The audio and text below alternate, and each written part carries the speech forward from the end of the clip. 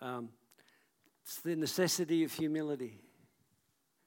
The necessity of humility. It's not an optional extra. Glory to God. So the direction that God is leading his church in has certain requisites, certain things that are required.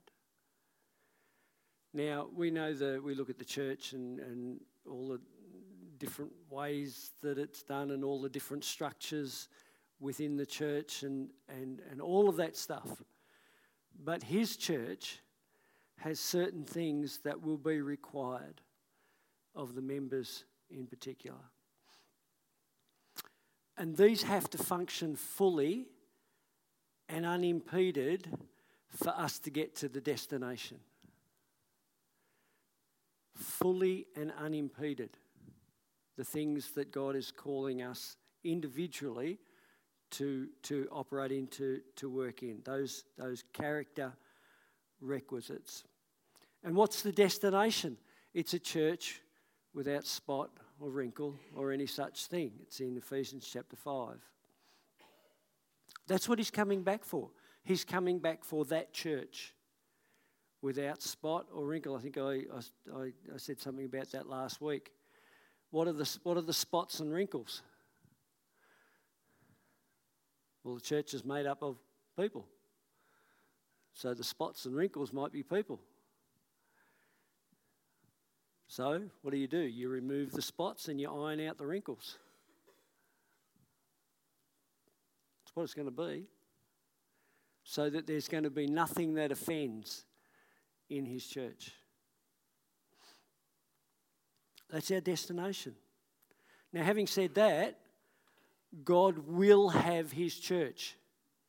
He will have his church. So the only thing for us to have in our mind is that, are we going to be part of what he's creating? Are we going to be part of that church that he's coming back for? That church that will be, I said in the prayer meeting this morning, I think, on equal standing for the one who's coming back to receive it. And that just blows my mind. That Jesus is coming back for an equal. I think, wow, that blows my mind. But we need to submit ourselves to God fully for us to be a part of that. He'll have it. He's going to do it. Will we be a part of it? If I were to ask you, now when the Bible talks about the human heart, it's, yes, we've got a pump in our chest and it's doing a very good job because we're all still here. Amen. Amen. And there are special characteristics about the heart, but when the Bible's talking about the heart of man, it's talking about our eternal being, our spirit and our soul. So if I was to pose the question to you, what is the biggest issue with the human heart? If you put it in one word, anybody like to advance? Sin's a problem. It certainly is. I'd settle on that one. Pride. Sin's all wrapped up in it. Pride. Pride of the human heart. I would propose to you as being the single biggest issue of the human heart. And God always goes to the seat of the problem. Where's the biggest problem? That's where he goes. Deals with that problem, and he's dealt with that problem on the cross, but he deals with that problem, then we're in a place where we can receive what he has for us in building his church. So Ephesians chapter 4, you're already there? Glory to God. I'm going to start in verse 1. This is Paul I, therefore, the prisoner of the Lord, beseech you to walk worthy of the calling with which you were called, with all lowliness and gentleness, with long suffering, bearing with one another in love, endeavouring to keep the unity of the Spirit in the bond of peace. That's an attitude of the heart. It's an attitude of the heart that God is longing for in his people. Now, in the King James Version, it's lowliness and meekness. And it says gentleness there. So if you look up those words, lowliness and meekness, lowliness is a modesty. It's a humbleness of mind. It's a humility of mind, our thinking. You look at meekness, gentleness, humility. That's the definition of it. Both those words are wrapped up in humility. I, therefore, the prisoner of the Lord, beseech you. Good word that, beseech. It's exhort, encourage. It's a real heartfelt, please walk this way. That you walk worthy of the calling with which you were called, with all lowliness and gentleness, with long suffering, bearing with one another in love. We have to bear with one another in love because we're not all at the same spot. You may have presented yourself to God and he's done some work already. And he's got you to a point along the journey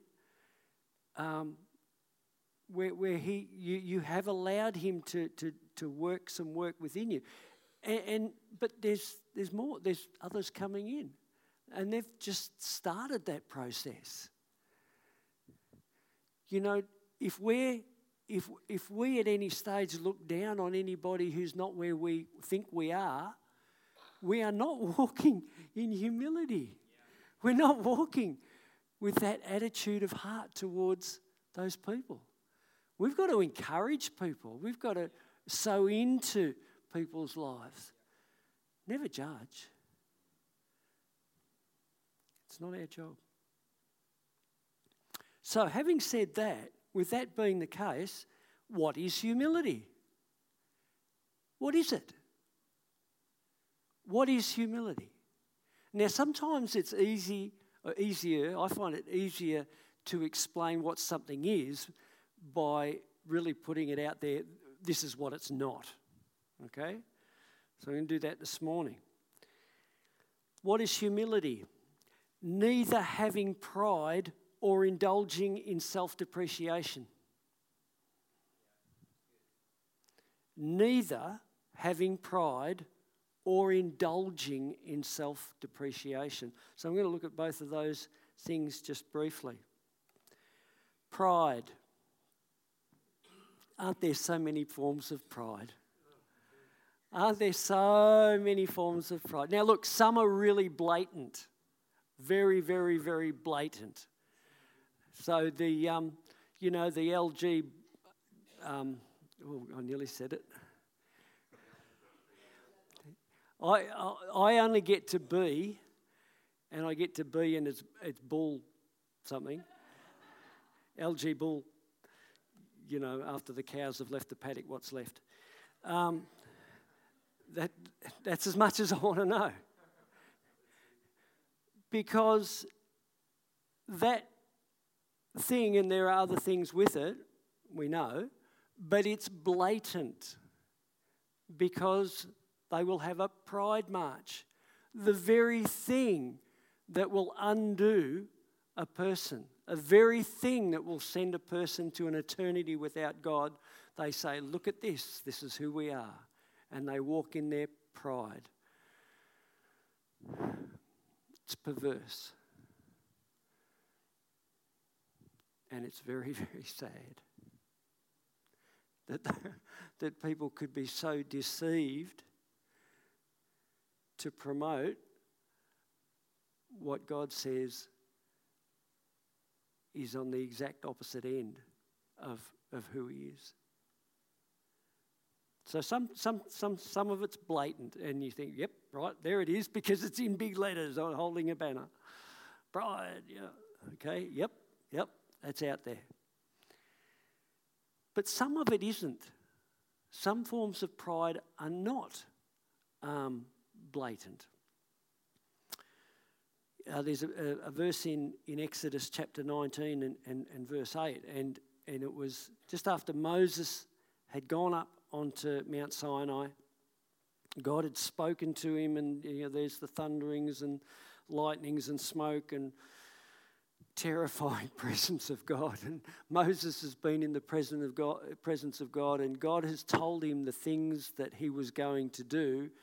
Moses comes down and says what the Lord says is going to happen, what the Lord says he's going to do. And the people's response was, all that the Lord has said, we will do. Now that might have been maybe ignorance.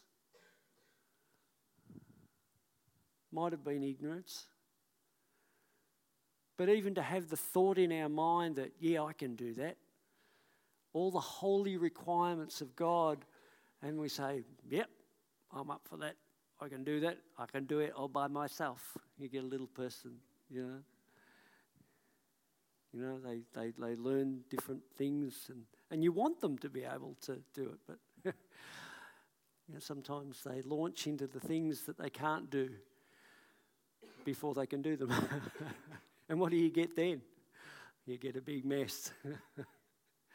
I love it when the little ones, they start with the spoon, and they're over mum or dad feeding with the spoon, and they get the spoon, and it's got porridge on the forehead, and just make a mess.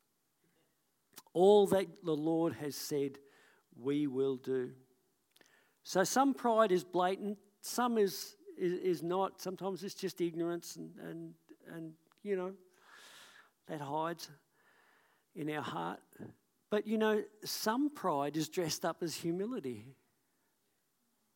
It really is. Have you ever heard the expression, forgive me if you've used it, in my humble opinion, blah, whatever comes out next. Now, I've heard that said, and coming from people that actually they do have something to say, but so often I've heard that, in my humble opinion, and then what's coming out next, there's no humility in what's coming out next. And, if you want to test that, you just see the reaction from that person if their humble opinion is ignored. Yeah, no, it's not a lot of humility. I had a friend once now, he was a neighbour in our first house across the road, and he used that all the time, that expression all the time. In my humble opinion, emphasis on my, was in my humble opinion, and then blah, blah, blah, blah. There was not an ounce of humility in that man. He was arrogant, he was self-obsessed, and he was totally full of his own importance. But he used to use that, in my humble opinion. And I tried for quite a number of years with that gentleman, and we didn't get anywhere because he didn't want to. He didn't want it. He just wanted what he wanted. And you do the best that you can, and you be directed with God in who you sow into. But sometimes there comes a point where you say, okay, you don't want what is available. Go find someone who does want what is available. So that's pride. Some blatant, some not, some dressed up as something else. What about self-depreciation? Self-depreciation, I looked up in the definition, it talked about it being an indulgence. Self-depreciation often is an indulgence, and often centered on self-pity. And as soon as there's self in a definition, you know, it's focused on the person themselves. In Psalm chapter 8 and verse 3 and 4, this is a psalm of David. And he just writes, "When I consider your heavens and the work of your fingers, the moon and the stars which you have ordained." And I would encourage people to do that. To get out and have a look at the majesty of God's creation. The hugeness, the unbounded eternity of even the natural that God has created. And really take that in, the wonder and awe of what God has created. You know, the heavens declare the glory of God. I believe He's created much of what He's created so that if a human heart considers that, it just opens your mind to the possibility of maybe there was somebody created that. When I consider your heavens, the work of your fingers, the moon and the stars which you have ordained, what is man that you are mindful of him? And the Son of Man that you give attention to or care for him.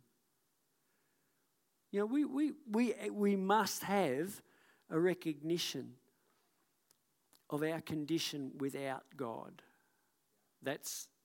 If you don't have a recognition of your condition without God, you won't ask him to be your saviour. That's a given.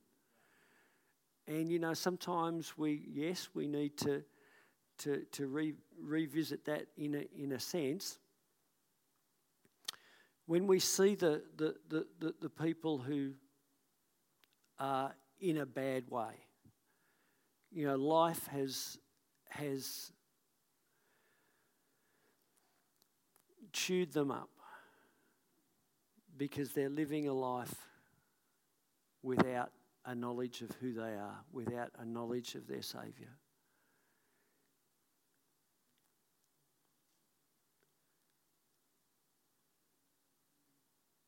Sometimes we need to just look and say, but for the grace of God. If it wasn't for God, that might be me.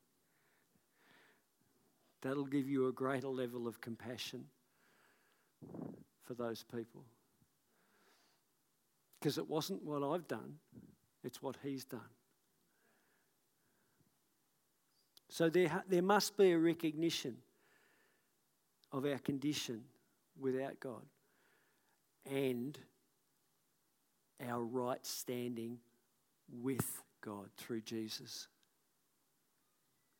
And if we really get that, if we really get the right standing that we have and enjoy because of what God has done, and that grows, I know that grows, our identity in him, as that grows, this area of self-depreciation and the indulgence in self-pity that we can sometimes have, that gets dealt with.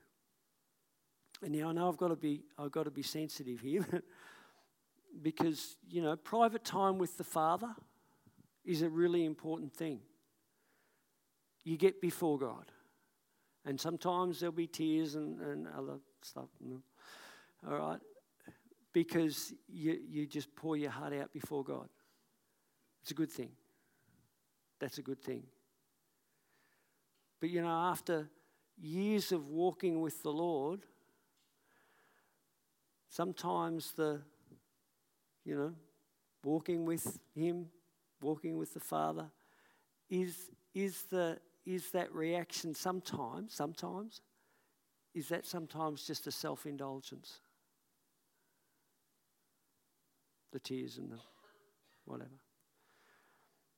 Sometimes God will put his finger on something and it needs to be dealt with, and that's just the reaction from us. But sometimes, maybe it's just a self-indulgence. I'm not judging. We're to judge ourselves, the Bible says. Search your own heart. See what's happening there. Okay. Just, you're still in Ephesians chapter 4, verse 11 to 16. I'm just going to read that out of the New King James Version. And look, we're going to spend some time here, I believe, moving forward. We have spent a little bit of time here, but there's more to come. And he gave some to be apostles, some prophets, some evangelists, and some pastors and teachers, for the equipping of the saints, for the work of ministry, for the edifying of the body of Christ, till we all come to the unity of the faith and to the knowledge of the Son of Man, to a perfect man, to the measure of the stature of the fullness of Christ. I said Jesus is coming back for a church that is his equal. There it is. To a perfect man, to the measure of the stature of the fullness of Christ, that we should no longer be children, tossed to and fro and carried away with every wind of doctrine by the trickery of men in the cunning craftiness of deceitful plotting. But speaking the truth in love may grow up in all things into him who is the head, Christ, from whom the whole body, joined and knit together by what every joint supplies, the people, by what every joint supplies, according to the effective working by which every part does its share, causing growth of the body for the edifying of itself in love. Hallelujah.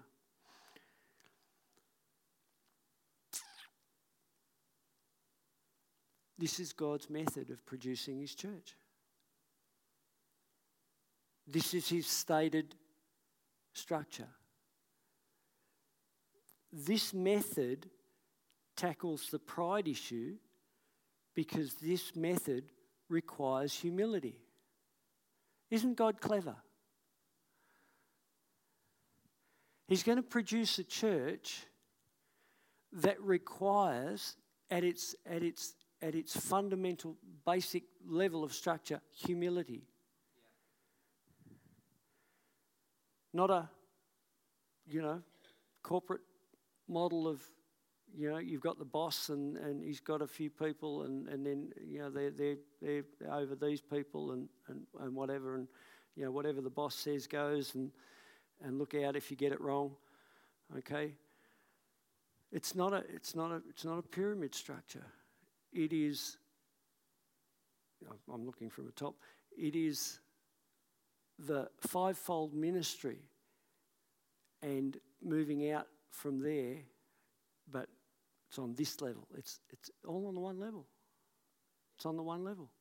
Different functions, different responsibilities, but all on the one level in so much as being subject to one another, submitted to one another. So you've got the apostle, the prophet, evangelist, pastor, teacher in a setting where those ministries all exist in a body, in a community, where you've got those all existing. What has to happen? They have to be sensitive to the Holy Spirit to see what is required at that point. Is it the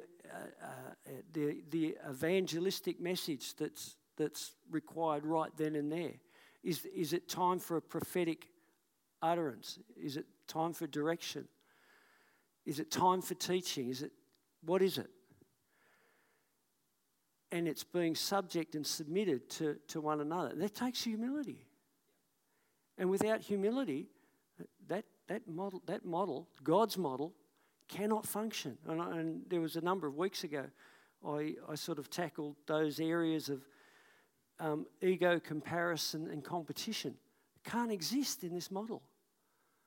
They cannot be there. I think the message was, who's the greatest in the kingdom? those things can't be there. If they are there, being a nuisance, if they are there, it doesn't function. And if they are there, it's an indication of pride that hasn't been dealt with. Humility.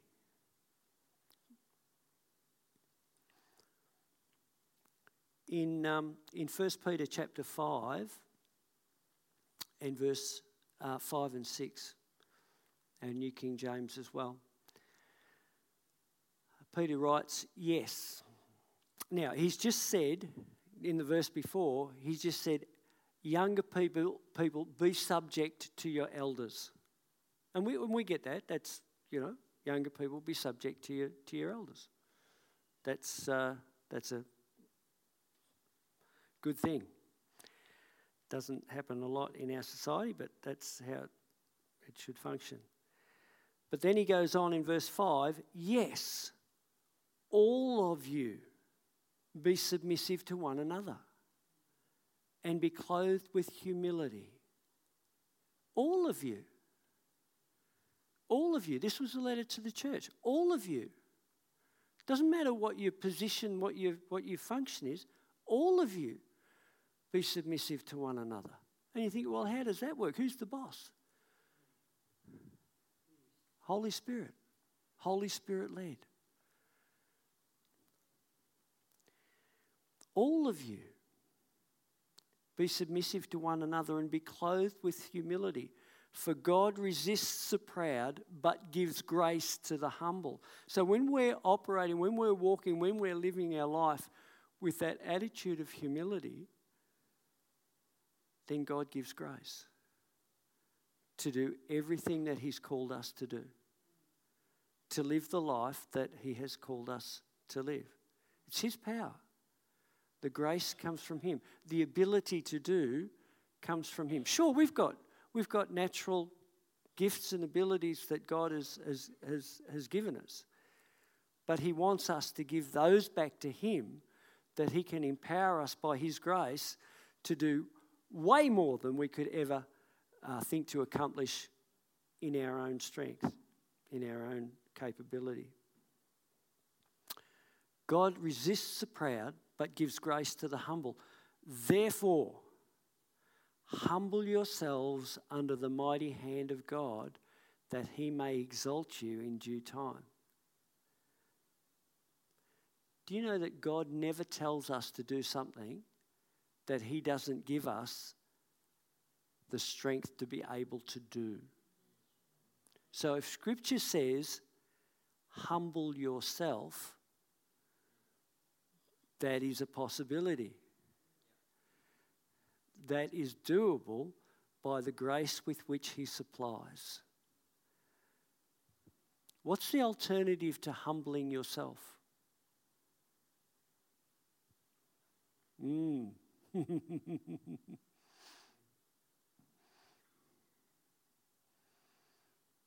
I don't suggest you pray, God, humble me.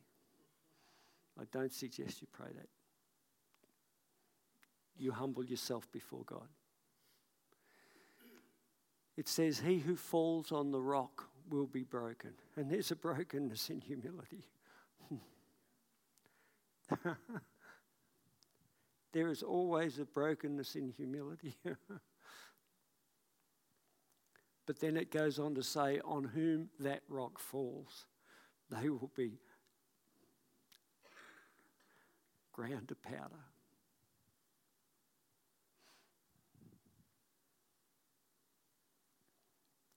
Humble yourself under the mighty hand of God. Yeah, you know, the human will, my goodness.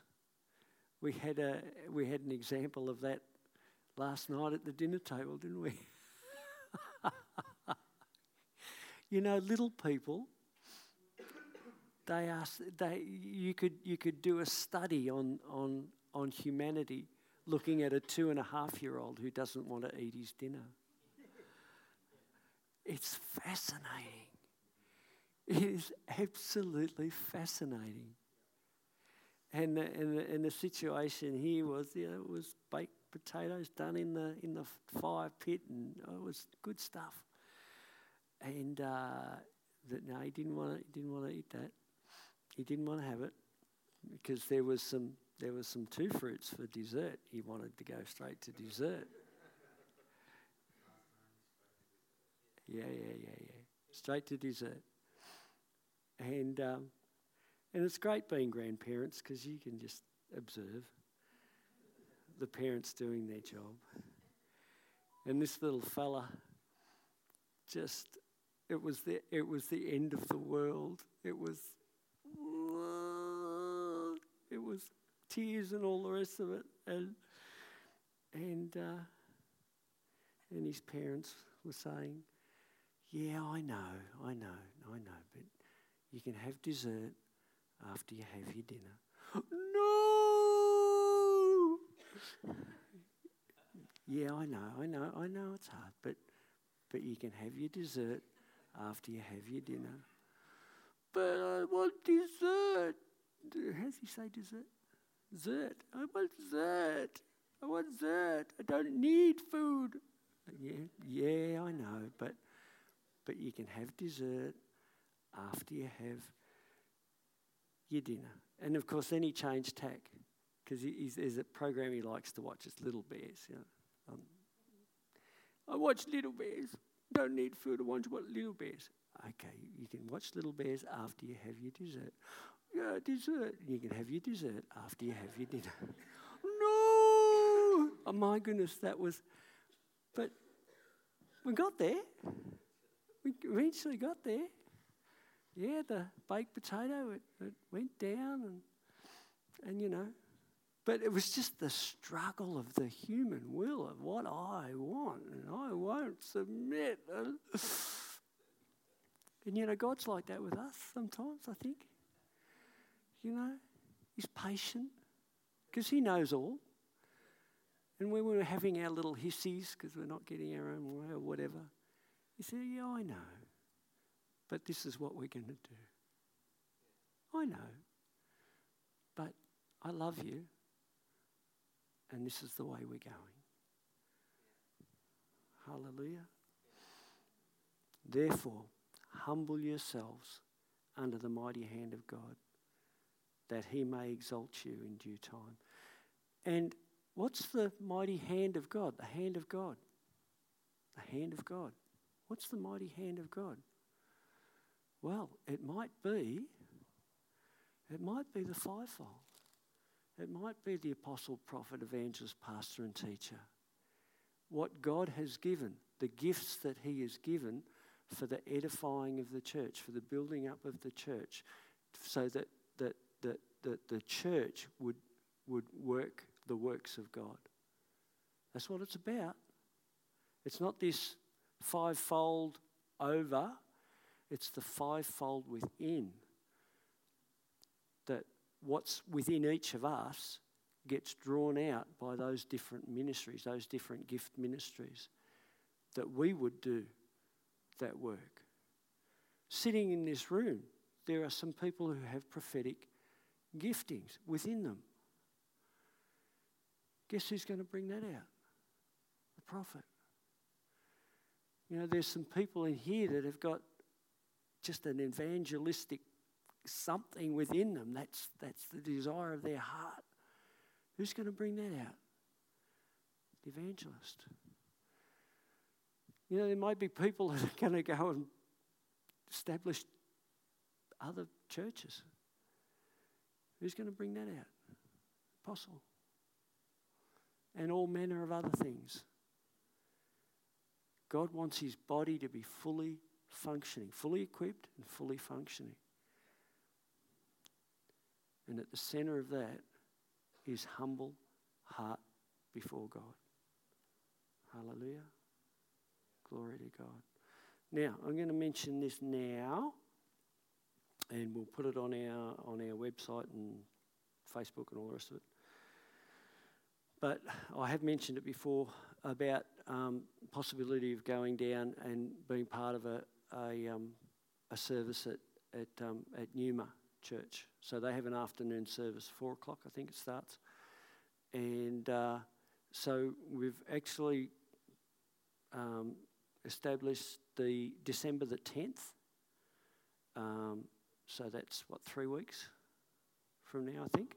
So December the 10th, we'll have church that morning. It may be a little bit shorter service, maybe, because we'd like to jump on a train at 12:28. 12:28. Okay, don't be there at 12:30. You'll be 2 minutes late. 12:28. Travel down by train. Services at 4 o'clock. Jump back on a train, I think, just after 8 o'clock, and get back here at 10:30. So, big day. But Numa Church has got something that God is establishing and operating, and it is firmly based in that structure of fivefold ministry. And to be able to, you can talk about things that are happening and what God's doing, but to actually be in the midst of that environment is a whole nother thing. So I would encourage you, if that's at all a possibility for you, got 3 weeks' notice that, December the 10th, as many people as would like to and can, we'd like to take as much of the church as we could down on the train. That'll be fun. And great opportunity because we can unpack things on the way back and all of that. So December the 10th, put that in your diary. Lord bless you. We're going to have communion now, so if you need to grab your cup, please do so.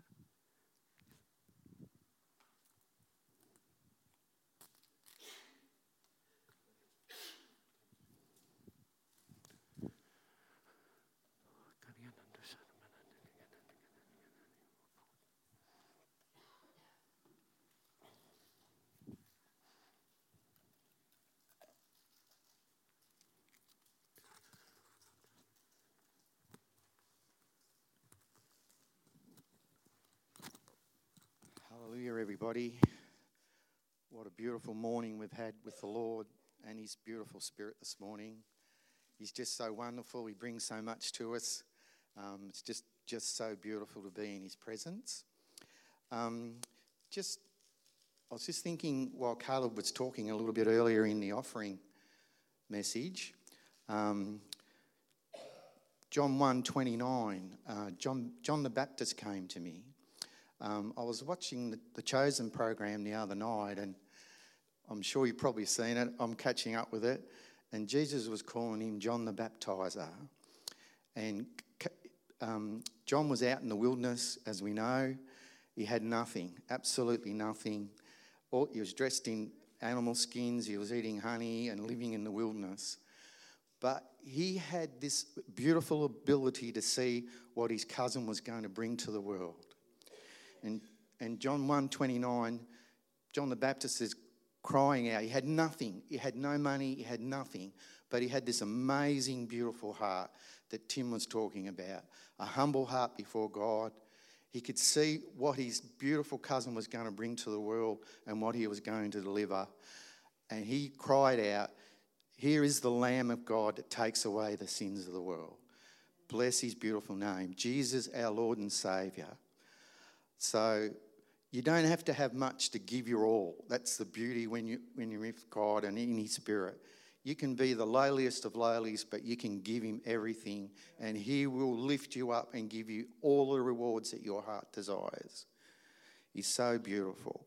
And Rosie was talking a little bit earlier with David and what David saw. We knew what the heart that David had and how prophetic he was, and he was talking about what he saw at the crucifixion. And of course, this is what we're here for this morning, in having communion with Him for what Jesus did for us on the cross. And like over the years, many times we've looked and read, and the Holy Spirit just said to me while I was getting ready to deliver this morning, "Chris, who was at the foot of the cross? Who was at the foot of the cross on Golgotha? Who was at the foot of the cross at Calvary? So we go to John 19:25, and Jesus is already on the cross and he's been lifted up. But who is at his feet? There's his mother, Mary, the mother of Jesus. His aunt, Mary, the wife of Clopas, and Mary Magdalene stood at the foot of the cross. So I was just thinking, where's everybody else? Like, there's only 4 people there at the foot of the cross. The most important moment in history for the church, for us as God's salvation coming to us. There's only 4 people at the foot of the cross with Jesus, while Jesus is nailed to a cross. Where is Lazarus and Martha and Mary? Where are all the people that Jesus did all the miracles for? Where are all the people that he fed, the thousands and thousands and thousands of people? There's no one there. Sure, there was bystanders going past, but they were just crying out insults and insulting him, the Son of God. So, we have this responsibility. Sometimes we need to come to the foot of the cross. So in that verse that we were just reading, at the foot of the cross, Jesus saw his mother and the disciple that he loved standing near her. He said to his mother, "Woman, here is your son." Then to the disciple, "Here is your mother." From that moment, the disciple accepted her as his own mother. And that was John. He was the youngest disciple. Some commentaries say he was only about 13 or 14 years of age when he started following Jesus. But Jesus loved him dearly. And when Jesus looked down from the cross, he knew that he could trust his beautiful mother to his much loved disciple John. Hallelujah, Lord. Unbelievably beautiful that. So there's 4 people that were at the foot of the cross, and they were all bound together in their mutual love for Jesus and their mutual respect for him for what he was going through. And that's the thing in our walk. Sometimes when we get called to this position, when we stand at the foot of the cross, it's really difficult to see someone in so much pain. And we've seen that in our own lives, like when someone very dear to us is nearing death or being in that position where, it's really, really tough. And what we've seen is where people run away. They can't handle the pressure of seeing that suffering. But the 4 people at the foot of the cross, it says in the word that they were standing there. They weren't laying on the ground, really crying and rolling around, but they were standing there watching what was happening with Jesus. And when we stand before God like that, we stand in a witness position. So we're witnessing everything that Jesus is doing on that cross. We're standing and witnessing to his glory, to his beauty. So that is so important that we don't run when the pressure comes on. As Tim was saying, with the 5-fold, we're going to see some amazing things coming down from heaven that are going to be instigated and placed in this church. So fear can come, and that's what can happen, but we've got to be able to stand in that witness position. Stand in that witness position for our city, for our families, for our brothers and sisters, for the people that we love. Yes, we've got to stand in that witness position so that we don't falter. But how do we do that? We do that when we're looking at Jesus, when we're holding Jesus in our hearts. He will give us the ability to be able to do that. So suffering is not something that we don't really want to see, but sometimes we do have to go through that to experience that so that we come out the other side much stronger. It's not just the physical aspect that we're looking at it, but it's the spiritual battle that we're going through. And the Holy Spirit is being brought down for us. He's been given to us to give us the strength to be able to walk through those trials and tribulations that we will and most definitely will see coming in the future. Tim's spoken about that. We've got to get ready for that pressure, that time when it's going to happen. So through what Jesus did on the cross, through our prayers, through the Holy Spirit, we're going to be able to face that's coming. When we're standing, the actual Greek word is martyrs. And we've seen that in history, haven't we? The Christians standing up as martyrs, being prepared to give their lives for Jesus. Jesus doesn't ask us to do that at this point in time, but he asks us to be really devoted to him so that we can walk in that walk that he wants us to walk in. And sometimes, in that position, we've got to stand up. There's consequences. There's all sorts of things that can happen that's going on in our lives, but we just put them at the foot of the cross. Thank you, Lord. When we look up and we see Jesus is standing on the cross, it's the witness of the love of the Father for himself and for humanity. Jesus testifies by willingly giving his own life on the cross. How beautiful is that? That's where everything was accomplished, everything was completed, was on the cross. Everything that we've seen from that particular moment has just, the whole thing, the church has just grown and come from what was at and what Jesus did on the cross. So we'll just go to John 10. Oops, I now get this, sorry.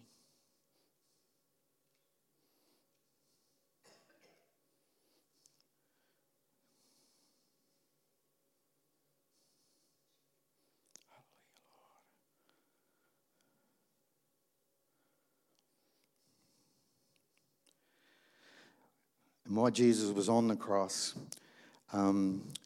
we know that he was performing the perfect will of the Father. Jesus always completed the will of his Father. What his Father wanted him to do, Jesus was prepared to do, even to the point of laying down his life. So in John 10:17, Jesus is saying to the people that are gathered around him, "This is why the Father loves me, because I freely lay down my life. And so I am free to take it up again." It's all in Jesus' power. Jesus didn't have to hand down or easily surrender his life. He was doing his Father's will. I lay it down of my own free will. I have the right to lay it down, and I also have the right to take it up again. I receive this authority personally from my Father. Hallelujah, Lord. Jesus freely gave his life for us. Was completing his Father's will. He laid it down, but he didn't have to lay it down. He laid it down because he loves us so much. He knew that this was the Father's will, and everything flowed from the fact that Jesus was prepared to lay down his life for us. Hallelujah, Lord. Thank you, Lord. Thank you, Lord. Thank you, Lord. Thank you, Lord. Thank you, Lord, so much for you and your beautiful sacrifice. So now let's just stand and we'll do our Holy Communion. Thank you, Lord. Hallelujah, Lord.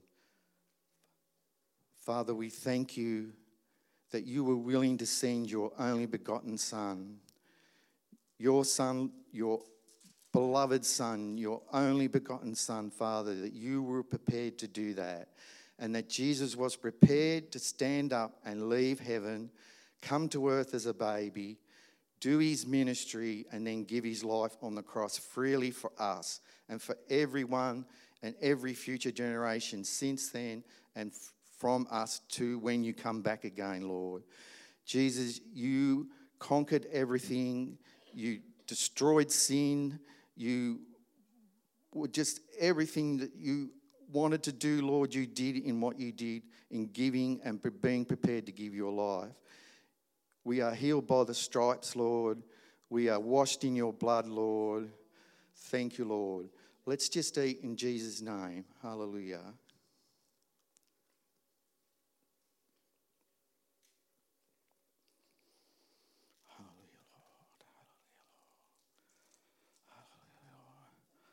Thank you, Lord.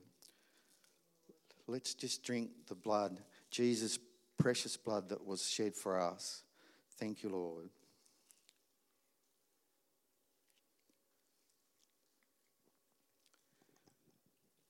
Hallelujah, Lord. Thank you, Lord. Thank you, Jesus.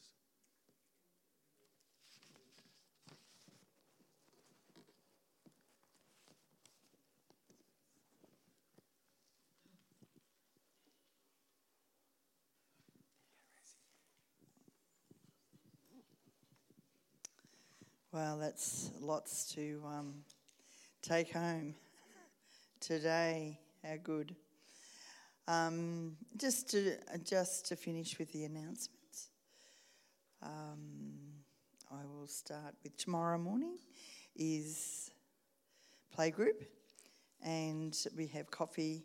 Mel comes here and before 8:30 and has it all ready for the parents. It's really great. They love to come and have their coffee and then drop their children off. And because some parents have a bit of a rough time in the mornings getting all their children ready, and if they can have a coffee when they get to school, that's a bit of a bonus, isn't it? So it's an opportunity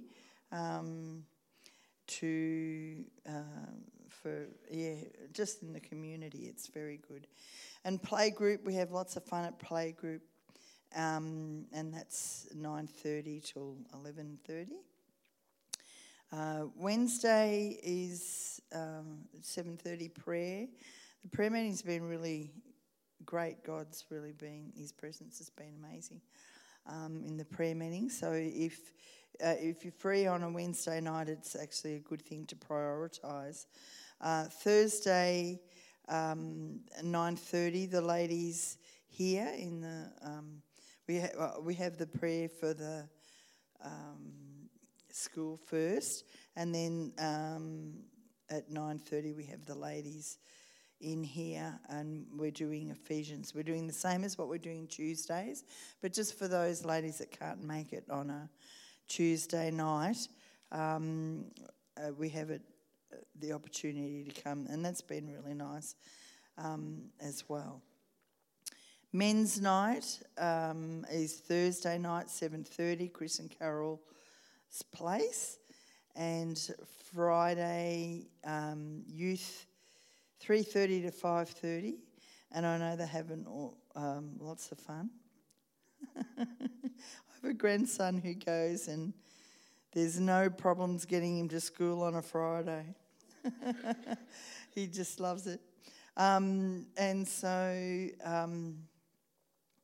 the save the date for the Christmas celebration is the 15th of December, and Tim's already talked about our trip to Numa on the 10th, so that's great. But on Saturday, I've got it all written here first. Saturday the 25th, which is next Saturday, at Nyanga Lake barbecue, at the barbecue area at Eaglehawk, Lake Nyanga, 5 o'clock, men's barbecue, men's get together, and they're joining with the New Nature men, and the New Nature men are providing the barbecue, so isn't that great? So it's a voluntary donation if you'd like to donate. If you want to know anything more about that, see Steve Nemeth, Lockie or Caleb or Tim, but I think people see Tim about lots of things, so probably Steve, Lockie or Caleb. And yeah, that's all. Have a wonderful week, and take what God's deposited in your heart to do something really great in you and for others this week. Bless you.